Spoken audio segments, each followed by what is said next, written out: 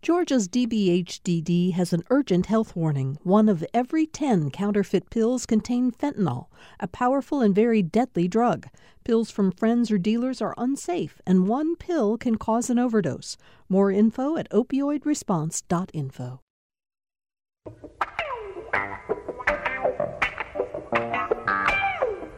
Welcome to Political Rewind. I'm Bill Nigut. Thanks for joining us for today's show. Glad to have you with us. Getting a little tense out there, Jim Galloway. People are starting to worry. They're heading to Kroger, Publix, wherever they buy their groceries. or the liquor store. Or the liquor store.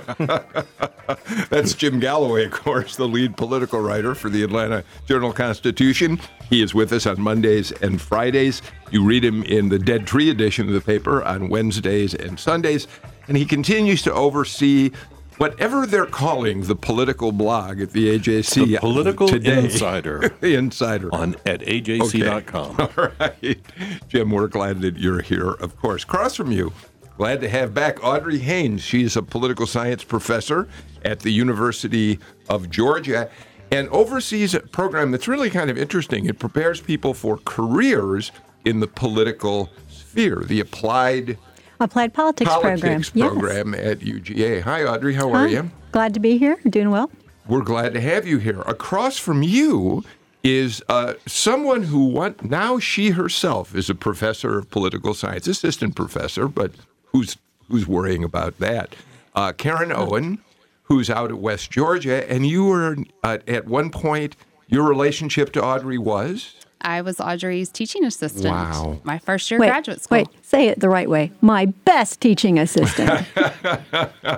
I was one of many teaching assistants. But So you're teaching political science at West Georgia University. You're from right up in Cherokee County. You're a Georgia native.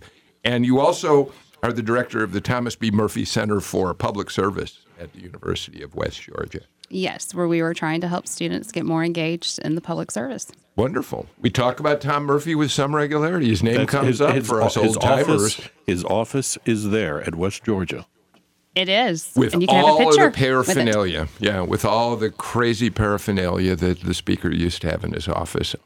And joining us from the safety of Macon, Georgia, Chris Grant. No need for you to get out your earmuffs. How are you? We don't think there's a need for earmuffs, but yesterday there was a little twinge in the forecast that made us think a little bit. Doing well. Chris Grant is the head of the political science department at Mercer, and you too have a relationship with Audrey Haynes, right? Yes, we overlapped in graduate school. Chris has his PhD from UGA, and I left after getting my master's and went on to Ohio State. But I think we overlapped for a year, and we've known each other for a very long time. He runs a great program. The Ivory Tower is such a small place. I know. It is. We go to conferences. We actually talk to each other. We write with each other. Yes, we do. Yeah. It's a pleasure to be with you. I'm feeling already outmatched. I mean, I'm a college grad. I'm a dropout. So I'm going to try to get through the show. Let's start with, by the way, of course, you can watch us on Facebook Live by going to the GPB news page on Facebook or tweet us at PoliticsGPB. So let's start with the weather, because in Georgia, the weather becomes a political issue, Jim Galloway, and nothing made that clear. Well, 2 events made that terribly clear to us. We had a big one in 2010, was it not? And then again in 2014. 2014 was snow jam when the state and the city failed to prepare the way they might have. They would say they were caught off guard. It brought this metro region to the biggest standstill I've ever seen in my 30-plus years here. And so it's kind of like floods in the Chinese dynasties, you know? I mean, just a couple snowflakes can topple a regime here. Yeah, and Georgia became it caused then Governor Deal no end of misery. Kasim Reed took a lot of the blowback for it, and it got to the point where the national news services were mocking Georgia. I remember Al Roker got into a big fight with Kasim Reed over how the city handled it. Karen, you're nodding about it. I do remember, and you end up taking a hit for not being prepared enough, for not paying attention at the right time. And I think Governor Kemp today is trying to jump ahead of that curve and show that his administration is going to be proactive here. Well, go ahead. And look, he's calling a snow day for everybody pretty much above I-20, I think. But one of the reasons he can do that is because we haven't had any so far this year. Right. You've got school systems that have banked a number of days, and they'll be fine now. Well, I said there've been a couple of days, and of course, Nathan Deal's, or was it Sonny Perdue's? No, it was Nathan's, wasn't it? First inaugural was forced indoors because of weather. But what I was thinking about is pertinent to also this week. The big problem was 2000 when the city iced over, and it was another Super Bowl here in Georgia. And once again, Georgia took incredible hits from the national media for not being able to handle a little ice on the road.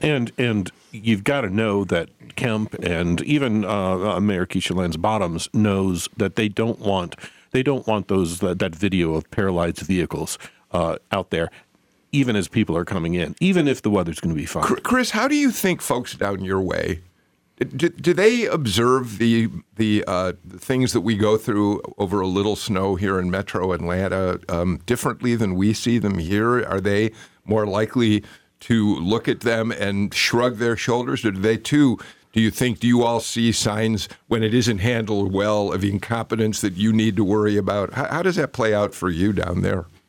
Oh, we're even more terrified of snow down here than you are up there. I mean, when there is even a chance in the forecast, we'll get all of our schools closed down, with the exception, of course, of Mercer University, which never closes, but everything else shuts down in Bibb County.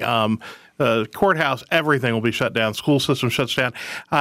We had an exchange student one time in high school, and there was a chance of snow in the forecast, and everything shut down.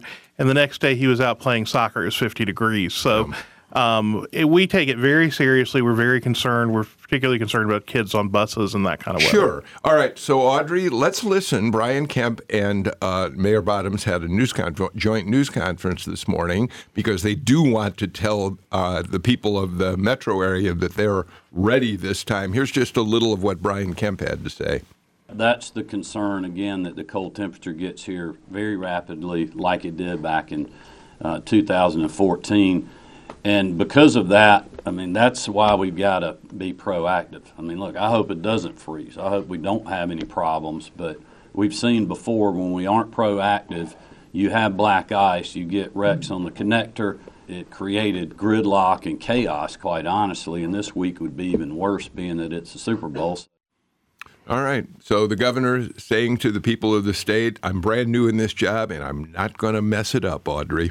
Oh, he's saying just what he needs to say. That's important. And Atlanta is all about business. And if you're not working, then that's a problem. So good for them. All right. Well, we'll see how it unfolds. Just a little note from the Political Rewind crew. We're hoping we're going to be able to do a live show tomorrow. We've talked to a couple of our panelists, and they've said that they're going to do everything they can. They want to do the show. So we'll see. I do want to caution you that if things get bad and conditions dictate that our folks can't get here, we already have a show that we're ready to play, a recorded show, but we're hoping that we'll be here live. No, I can stay home and do it by phone. There you go. All right. 2 days a week is asking a lot of you as it is, Mr. Galloway. Let's move on. And Jim, as long as you've got the ball, let's start with you. The Georgia Democratic Party, I think, did something this weekend. First of all, they did something historic. They elected the first African-American chair to the state party, Nikema Williams, State Senator Nikema Williams. They also added some other younger faces that suggest they are ready to kind of move into a new direction as a result of this race in 2018. Right. You have Clarkson Mayor Terry. Ted Terry. Ted Terry. He is mayor of what he called the most diverse square mile in the entire nation. Clarkston. Yeah, Clarkston, and he's vice chair. He is, which maybe it means something, maybe it means a lot, but it does mean that he gets a seat on the Democratic National Committee. Yeah, he'll be at the convention. They elected other officers. Now, it's different once you get down to your congressional chairs, but your top officers there at the state party, kind of all in their 20s or in their 30s, and they're all from Metro Atlanta. Ted Terry got headlines for being the first mayor in a municipality in Georgia to decriminalize marijuana, Audrey. Well, the times they are changing. I mean, that is, this has been going on for some time, and now what we're seeing with our parties, in both parties, I think they're moving towards reflecting the changes that have gone on in the state. So this is a perfectly natural thing to happen as a reflection of that change. It's interesting, Chris and Karen, in 2014, when Democrats thought that with Jason Carter running for governor and with Michelle Nunn running for U.S. Senate, they might have an opportunity to take at least one of those seats back. Of course, they lost both, and largely they ran the old traditional yellow dog Democrat kind of campaigns. They appealed to those conservative Georgians who used to be Democrats and who they hoped they might get back in the fold, in part because of the famous parentage of both of those candidates. But, Chris, that didn't work. And so now, and at the time, Chris, after that election, Kasim Reed, Theron Johnson, political consultant and a very powerful figure in the Democratic Party here, really wanted to depose DuBose Porter as state chair because they felt that DuBose had failed to move the party forward. They didn't do it. DuBose got reelected. So it's interesting that perhaps now, as a result of the Stacey Abrams election, where she came so close, the party recognizes they got to move on. Well, and I think that when I talk to some of my political consulting friends around here, they will lament that Democrats are leaving the possibility of rural Georgia, and they're not going to do anything down here.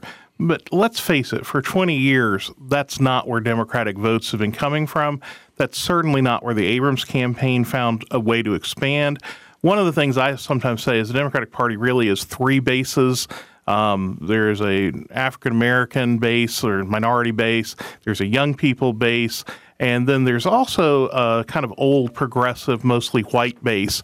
And all of them need different things. But if you look at that, there are two bases that have been left out of leadership for an awfully long time.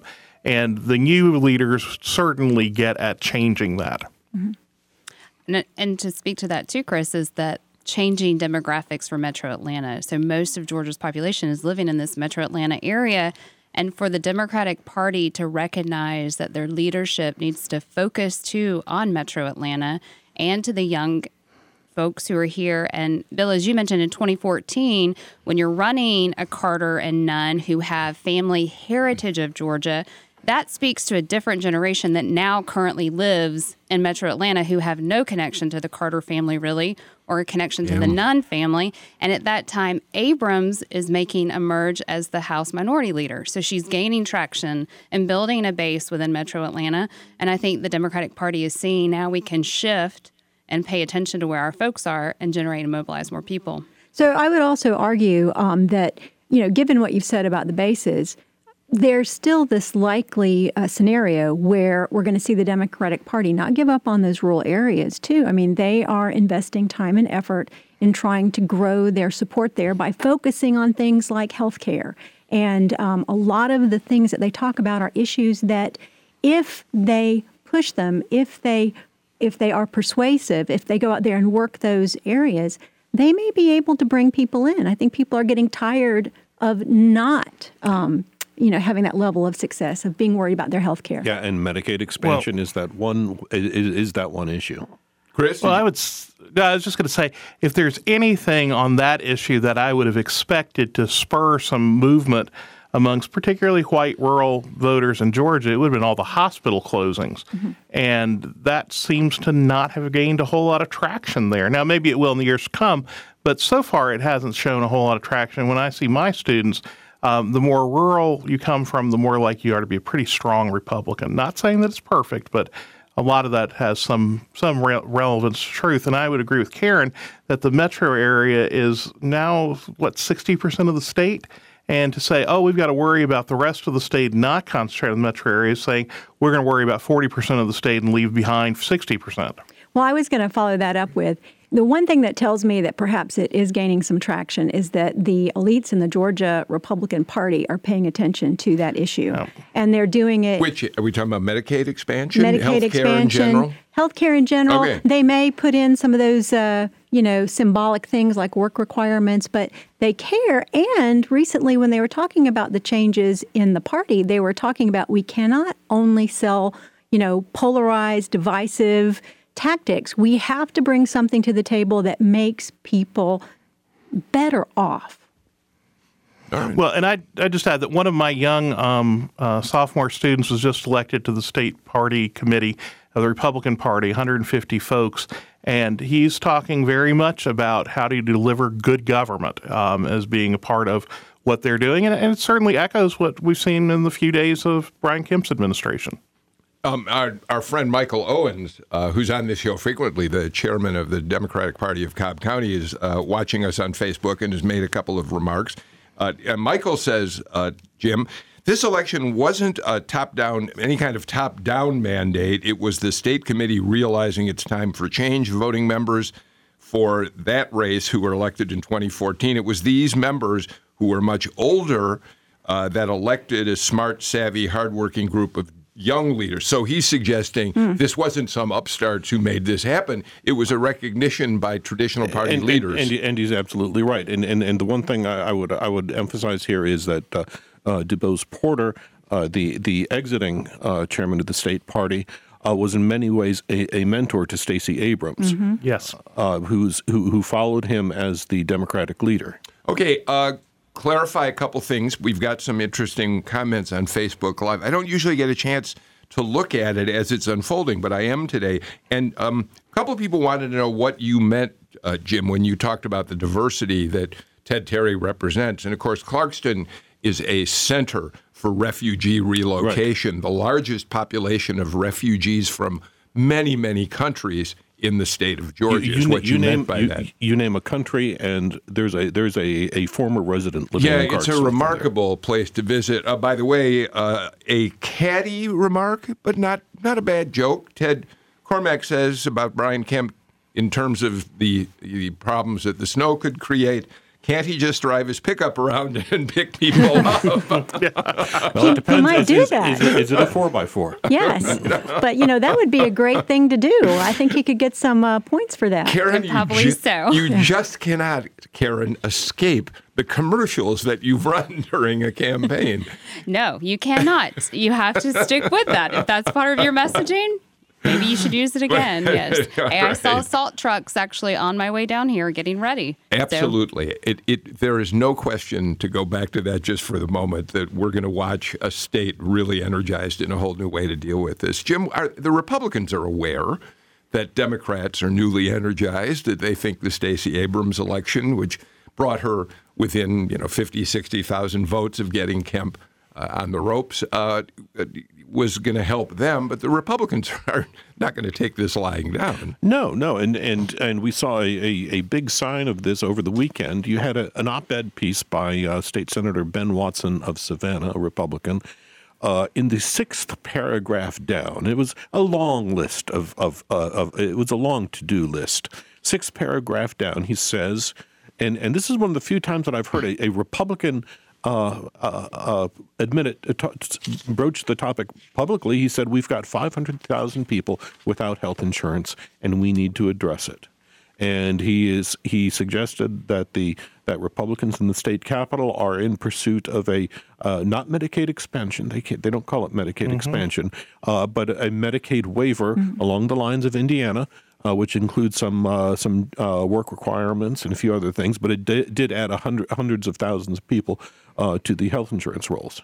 Yeah, and of course Mike Pence was governor of Indiana when they did in fact expand Medicaid and called it that under the Affordable Care Act. And you're right, Jim. It includes it does include a work requirement of some sort. I think doesn't Georgia already have a limited work requirement? Many counties do. Yeah. I think. Okay, that's what I thought. I was just going to add one other thing that, from what I heard from somebody who contends that they know things about the Kemp campaign or the Kemp administration and going forward, is that they're already strategizing that they're going to be running against Stacey Abrams again in 4 years, and that they want to have a record of accomplishment. They know the campaign that got them in this time will not work in 4 years. you can't run as an outsider when you're the incumbent governor. So they're very serious about getting good government stories out, possibly the Medicaid waiver and other things.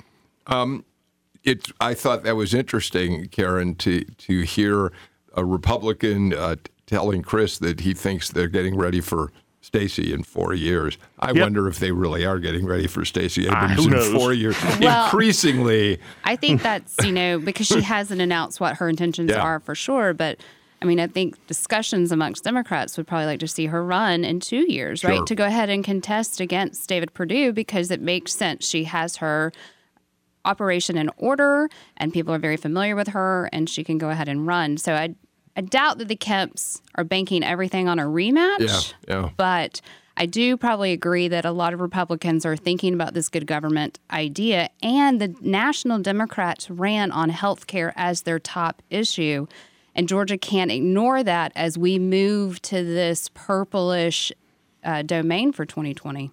Yeah, that seems to make complete sense to me. It's going to be fun. Jim, you're down at the Capitol and you're talking to these people regularly. Do you imagine, and we should remind our listeners of something very important here. Brian Kemp, the governor, whether it's Brian Kemp, Nathan Deal, a Democrat, should a Democrat win, no longer has the power to expand Medicaid by an executive order. The legislature took that away from the governor a couple years ago to protect him. 2014, I believe, and the bill was dropped in the middle of that blizzard. Yeah. I do remember that. So now the legislature has to vote on any change in Medicaid. Right. Any substantive change in there. So you'd have. So that's why Ben Watson, the fellow that we just mentioned in the legislature, he's the new chairman of the State Health and Human Services Committee. Any legislation like that would be going through his committee, if not originating in his committee. So for him to say that out loud and in public, I think is a very important thing. Well, and that was where I was heading with the question I wanted to ask you, which was, as you talk to all these legislators and the people that work with them, are you hearing anything about when we're likely to see what the governor would like to accomplish, what he means when he says, yes, we should look at waivers? When do we expect this to happen? I think he's going to be rather cautious on this. I think he's going to let the legislature take the first step. And it sounds like the initiative will hit first in the Senate, which is the more ideologically pure, if you will, in Republican terms. So if it survives the Senate, then it's I think it would have an easier time in the House. Okay, we're going to watch that unfold. It's certainly coming, as you point out. Republicans realize they've got to do something along those lines. You get the last word before the break, Audrey. Well, I was going to say, it also feels like that all of the representatives, regardless of what party, understand that this is it's a real problem. And one of the ways they can give themselves cover in the future politically is by working on it in a bipartisan fashion, figuring out what they can do, and then getting it done, moving on to other things. All right, let's do this. Let's get our first break of the show out of the way. And when we come back, we're going to take up a number of items. The shutdown, the government's now reopened, but who knows what's going to happen in the next 3 weeks. Governor Kemp, talking to lawmakers, makes a remark about medical marijuana. That's pretty interesting, and I'm glad Galloway doesn't know what he's going to say. We'll get to that and a lot more after the break. Selling a car can be a hassle, but donating it is a whole different story. Let us take it off your hands or off your driveway and turn it into public radio, and maybe even a tax deduction. Hi, I'm Kai Risdahl, the host of Marketplace, and here is how to donate.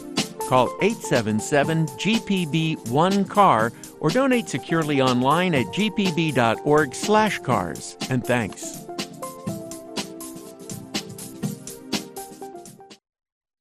President Trump has one message for Congress. Walls should not be controversial. The deal to reopen the government does not include funding for a wall, but Trump's still pushing for one. Every career Border Patrol agent I have spoken with has told me that walls work. They do work. I'm Audie Cornish. Where the wall fight goes from here this afternoon on All Things Considered from NPR News.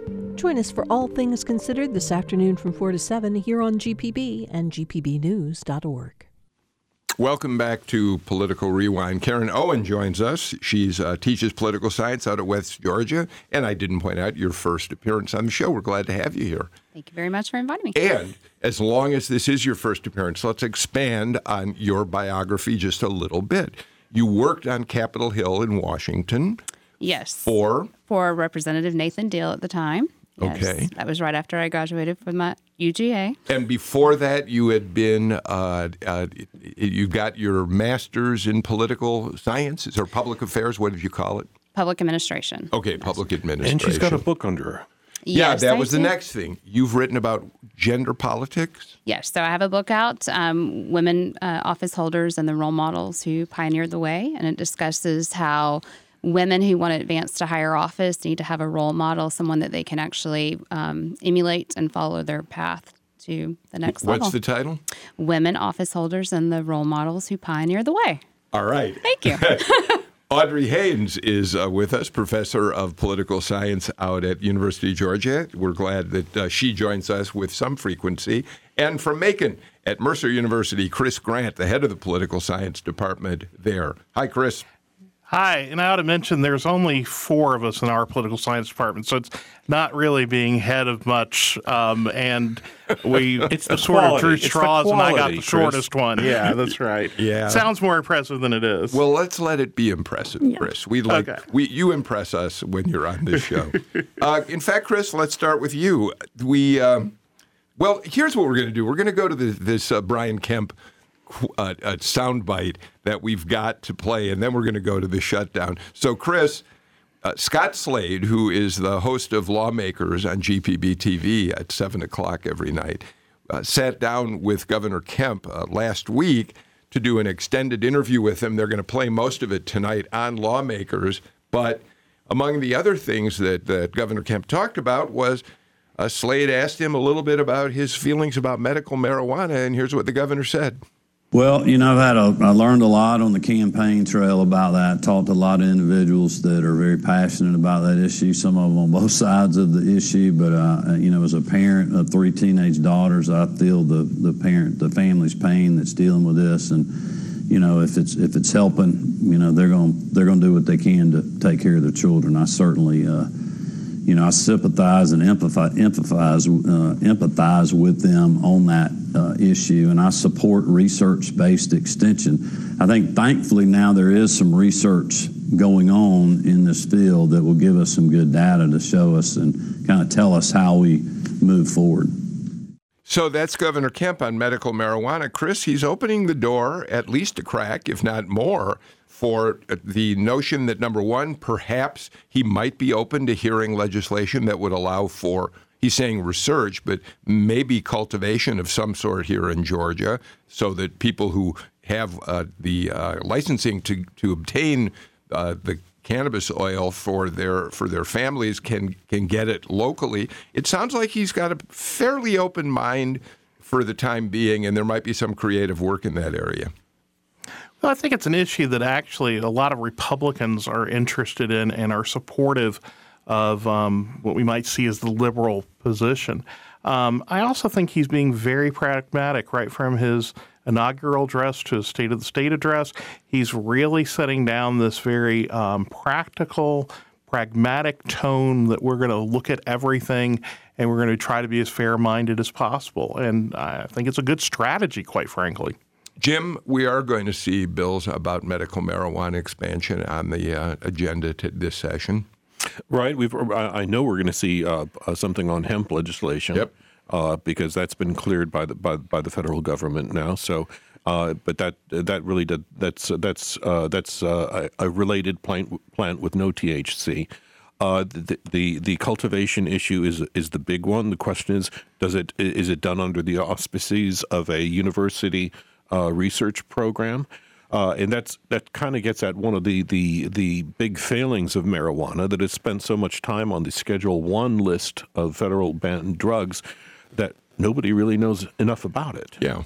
And up until recently, I think we had one university. I can't remember. Is it the University Mississippi, I think. Yeah, Mississippi was the only university in the country that was licensed to be able to grow and do research on medical marijuana in general. So That's why I thought it was interesting, Karen, to hear the governor say that he's interested in research on marijuana. That's what I mean by I think there's sort of at least a little opening for those advocates who want to see more liberal statutes here that would allow medical marijuana to become easier to obtain and use. And I think Chris is right when he talks about the governors taking this much more practical first step of looking first at research and then what we can learn, utilize that to then move forward to have the discussion on what can help for cultivation.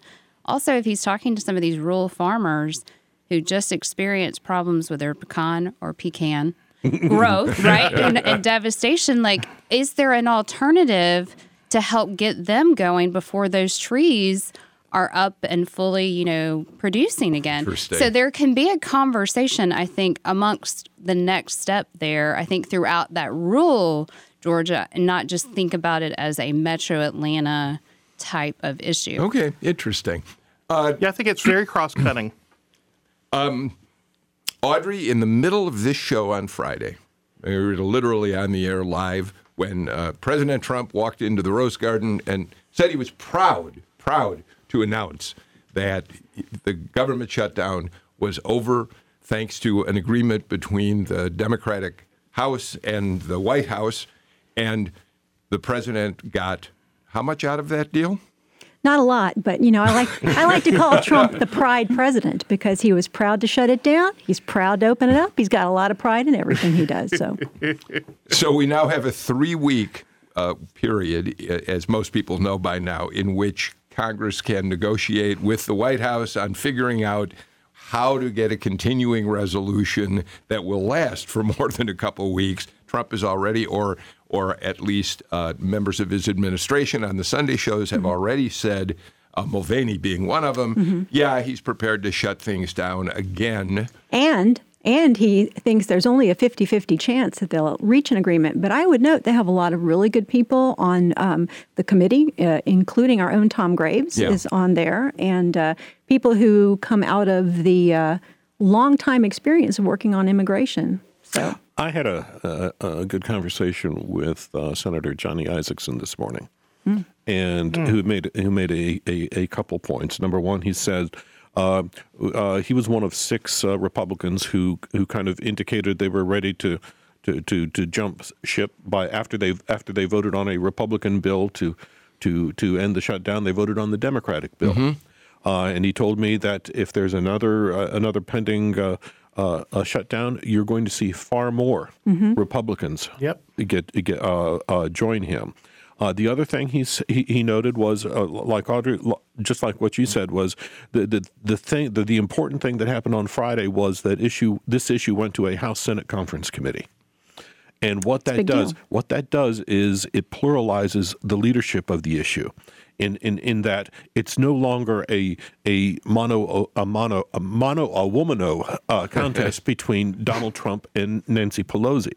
You've got Mitch McConnell, Chuck Schumer on one side. You've got Pelosi and Kevin McCarthy on another side, and Trump really doesn't have a formal seat at that table. Yeah, it's what's interesting about what Jim is saying, Karen, is that now the Congress can work on whatever compromise they want to come up with and present it to the president, rather than, as Jim says, this struggle between these two powerful forces in Washington. So you're right. You're taking the two big actors out of the sandbox and giving it back to the legislative branch, which is a part of dealing with the appropriations sector. So if we look at that committee that's brought together, most of those are appropriation committee members. And so they know the process very well of how to actually negotiate, sit down, and work through these budgetary items. And I think that John McCain might be happy at this moment because it's throwing it back to the actual regular order of legislative affairs. Yeah. And it's pulling it out from the purview of the president. All right, but so Audrey, that raises this question, and Jim's conversation with Johnny Isakson really leads the way. The Republicans in the Georgia delegation have stood strong with the president throughout this. Johnny Isakson is suggesting, he didn't talk about Georgia's congressional delegation specifically, right? Right. Mm-hmm. But you have to wonder, yes, Georgia's a red state. It's gerrymandered in such a way that most of our elected members of the House are in fairly safe districts. Are they all? What if the president does threaten another shutdown? Are they going to continue to stand strong with him? Well, that'll be interesting to see. I think that there are quite a few in the leadership that, if we look at some of the people who voted along with Isaacson, you've got Susan Collins, Cory Gardner, Lamar Alexander, Mitt Romney. But let's look at Georgia specifically. Well, that one's harder. I mean, it's just there's a number of them that are so dedicated to Trump. They've been with him for quite some time. I do not know how much they'll move. This is a thought that I'm toying with, and since we've got three political scientists at the table, I think I can run it by and see if it holds water. But I think that what Johnny Isaacson did we might look back at this in 2 years and say that he saved David Perdue's bacon and he saved Rob Woodall's bacon. Because if you look at there are 2 million full-time federal workers, civilians, in this nation. There are 1.3 million military personnel. Okay, 97,000 of those live in Georgia. Mm-hmm. All right, the margin between Brian Kemp and Stacey Abrams last year was 55,000 votes, and if that shutdown had gone on for another week or another month, then I think that those 2 million federal workers become a voting bloc. And much like I'm reaching for a parallel. It's a little bit further back, but I would say 1864 and the politicization of the soldiers in the field, Union soldiers in the field that carried Abraham Lincoln to re-election. Wow. All right, we're going to watch it. Karen or Chris? Chris, do you want to weigh in on that? I think that's an interesting way of framing it. And I was thinking about Rob Woodall, and then as soon as Jim mentioned David Perdue, I was thinking about that again. Where do you go with this? And I think that I think that the president damaged his hand in doing any negotiations going forward. I mean, we watched President Obama. His strongest 2 years were his first 2 years. We know that in the second 2 years of a presidential term, even a first term, the president loses influence. But this president seems to have given up a ton of influence through this whole event. And he's almost made himself inconsequential, which opens the door for someone like Mitch McConnell to become far more consequential. And Mitch McConnell, love him, hate him, whatever, he is a very adept politico. He knows how to make things work if he wants to. And I think he's conservative with a small c, waiting for that time when he can start to be able to maneuver more effectively. And the president may have opened that door very wide at this point. Also to the potential of primary challenge. Yeah, I mean, increasingly, Karen, the president's approval numbers have dropped dramatically in most polls. Not every poll, right. but they've dropped somewhat dramatically, and he certainly is putting himself in a position for the potential for a primary fight, which no one would have expected a year ago. Right, and I think that's true that he is, the AP reported that his approval now is at 34%, but if you look at some national averages, you're looking at the low 40s, 41, I think was kind of the top I had seen. But I went back and I thought about when President Carter, right after his midterm, he was looking at about an upper 40s approval rating. But going into that midterm in 78, he was in the mid 40s. And then in 79, I looked back and he was in the 30s and 40s. He had really low approvals. And then he, of course, drew primary opposition. Edward Kennedy was stepped up. Stepped up. So Trump stays in these low 30s, upper 30s, he could definitely attract probably a moderate Republican saying, hey, yes, this is a time to step in and show a different look for the Republicans. And he is pretty likely to stay in those low numbers. I mean, that is typical. You know, what Chris said, it's like the first 2 years seem to have been a squandered opportunity. All right, let's move on. I'm sorry, I didn't mean to interrupt. Chris, did you want to... No, I was agreeing. I think they're very wise thoughts said much better than I say them. So, all right, well, let's move on. Real quick, we talked last week about the fact that Lucy McBath has already drawn a very vocal declared Republican opponent for that 6th district congressional seat. Brandon Beach. Of Popular guy up in North Fulton County, which is no longer the center of the district, but still brings a lot of votes his way. He's the only, he's likely to have other Republicans challenge him. Yes. Right. Could be just, a parade of people. Nevertheless, the first one to declare is a pretty popular Republican up that way. Right. And he was up until 2017 president and CEO of the North Fulton Chamber of Commerce, and he was preceded in that post by what was her name? Karen Handel. Yeah, Karen Handel. Karen Owen. And I will tell you, once Beach's announcement that he was going to run for this seat came out, we touched base with some old Handel hands, and they said she's mulling it over, a comeback. Karen Owen, where does the notion, if Karen Handel does decide that she wants to try to reclaim that seat, what are the challenges she'll face? So I think one of the first hurdles she will have is the fact that she has already run several campaigns in Georgia. She ran for governor, she ran for U.S. Senate, and then she was elected to Congress, but then she's lost. So she's got those 3 losses in her, wheelhouse that she's going to have to overcome and come up with a messaging. It hurts you in money, in fundraising. Yes, it does. And then the other piece I think here, too, is her base in the special election is that Roswell, North Fulton base area. That is also Brandon Beach's area. And so if you look, he won re-election in 2018 with 70% of the vote. But then you go into the Roswell area where Senator Albers is, and he only won with about 53%.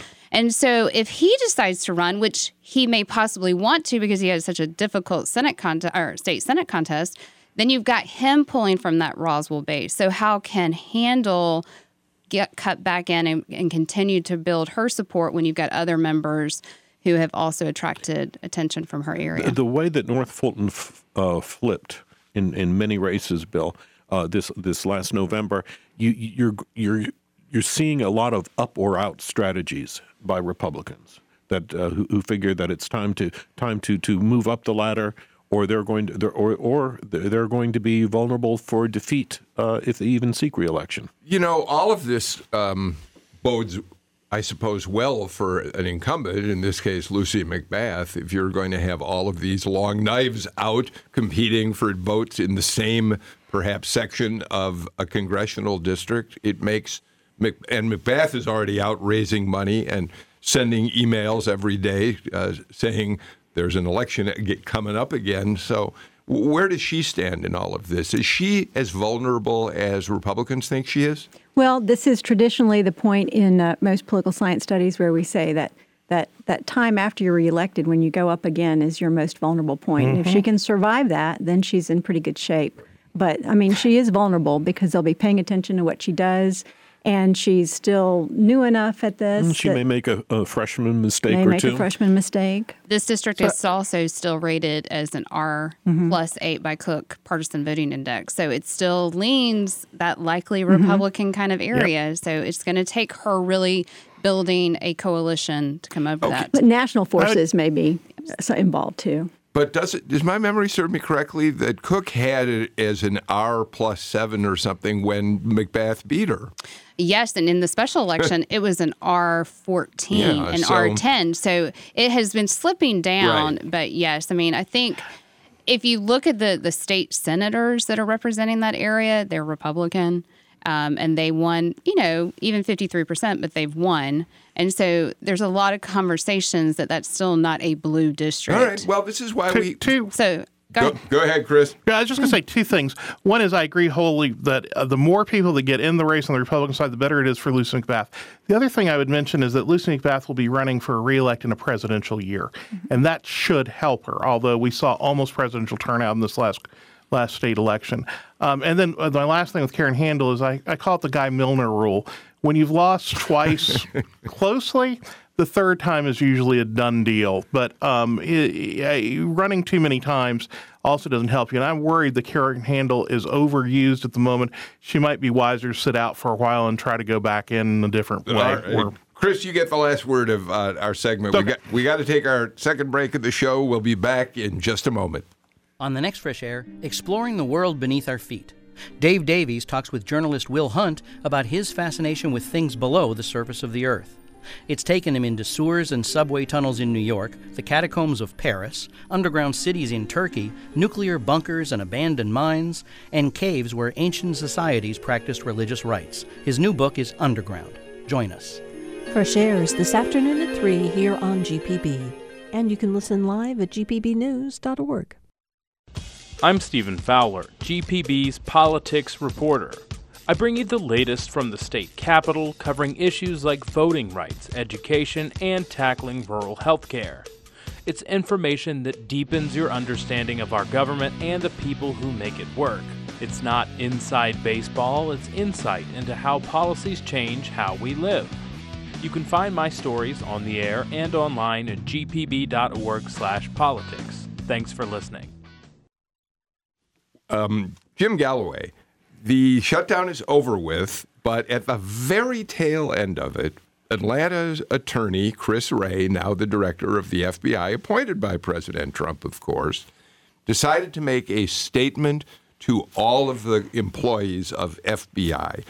I'm assuming, I don't know this for a fact, but if you listen to the whole 5+ minutes of it, he's making the point that we're more active in trying to fight for you to get money than you might realize. So I'm assuming there must have been some, talk at FBI. What are they doing to help us or whatever?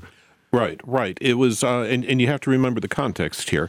This was the Friday was the second missed payday for federal workers.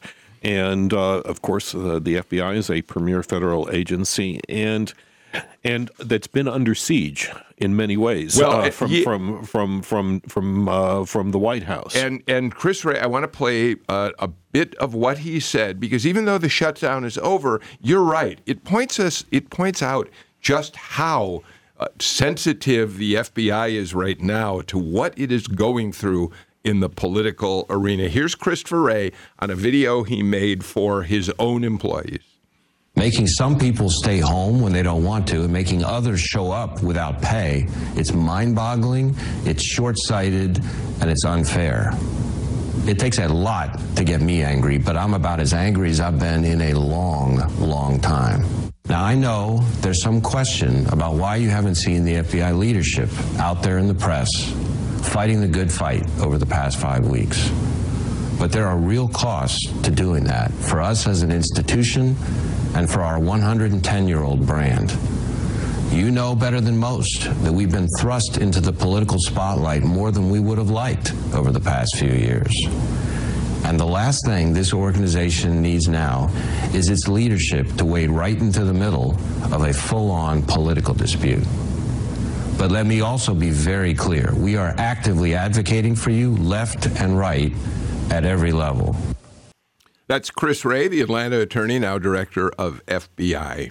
And in the part we cut him off before that, but he went on for another minute or so, detailing and making some great detail about what backdoor efforts that they made to get these people paid. Yes, which I thought was extraordinary. Yeah, exactly. They ultimately failed, but he said he had a team working on various inventive ways to come up with some money and the budget, that existing budget, to get them paid. So that's Chris Wray making it clear how he feels about the political environment and way it's affecting FBI. Audrey, Kamala Harris yesterday announced for president. We don't have time to play the soundbite from her speech, but it was a stem winder. She had about 20,000 people in her hometown of Oakland gathered to see her announcement speech. She is charismatic. She's a strong speaker. She knows how to message. It looks like she could be a very formidable candidate for president in the Democratic primaries. Well, it is. And right now, one of the things we're talking about is we used to talk about the invisible primary where everything was sort of done behind the back doors, getting your big fundraisers. Now, like we see with Kamala Harris, I've got my personal brand. I'm out there raising awareness. I have got 1 million people signed up to my small donor pool. and she is ready to go. And she's got her sorority sisters across the country ready to jump in and help her. A lot of them. A pink and green army. Yeah, one of the reasons I mentioned Kamala Harris today is because it strikes me, one of the complaints about her is that she was a former prosecutor. She was a law and order proponent in a big way. And so the most liberal Democrats don't like her very much. But I think she might play well to Southern Democrats who will like the fact that she knows how to go after Trump and isn't so liberal that they have to reject her out of hand. Absolutely, Bill. I've been saying that I think that she plays better in Arizona, Texas, and Georgia than any other Democrat that is potentially going out there. That's one strategy to the White House. If you can win all of what Hillary won and won those 3 states, which is an uphill climb, you're president. Vice versa, somebody that plays well in the Pennsylvania, Wisconsin, Michigan, Iowa could also do well. But a lot of the candidates I don't see doing better than Hillary did in the states they're there. And I mean, not saying that the president's well on his way to being reelected, but I can see the Democrats being able to snatch victory out of the jaws of defeat, or snatch defeat out of the jaws of victory in this one. Well, we're going to have a lot of Democrats in the race. Yep. I wanted to mention her briefly just because I do think that she's the sort of person who, in fact, there was a point at which, Jim, she was thinking about perhaps putting her second headquarters, the first in Oakland, the second right here in Georgia. She ended up going to Baltimore, but it tells you she thinks this state could be good for her. And it tells you a little bit about how well they think Stacey Abrams has plowed the ground. Yeah.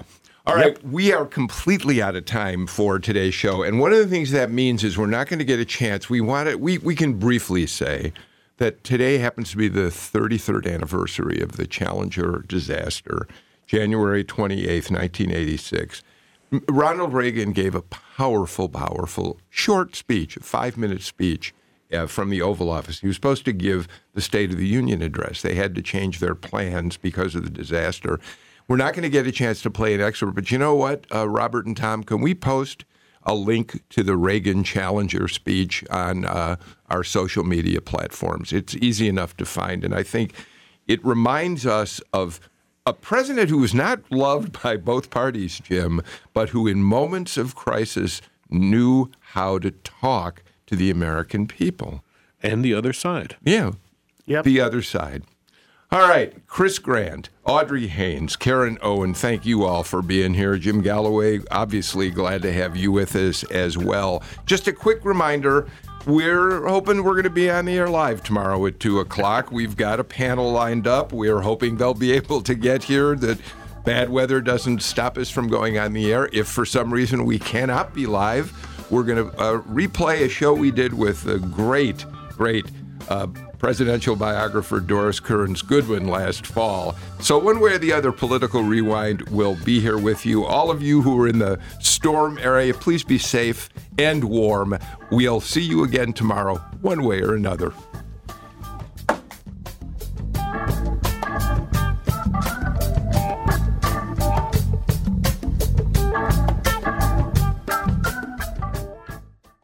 At a time when information continues to come at us faster and faster, sometimes you need to hit pause and rewind. NPR's Throughline takes you back in time to the source of the news stories filling your feed.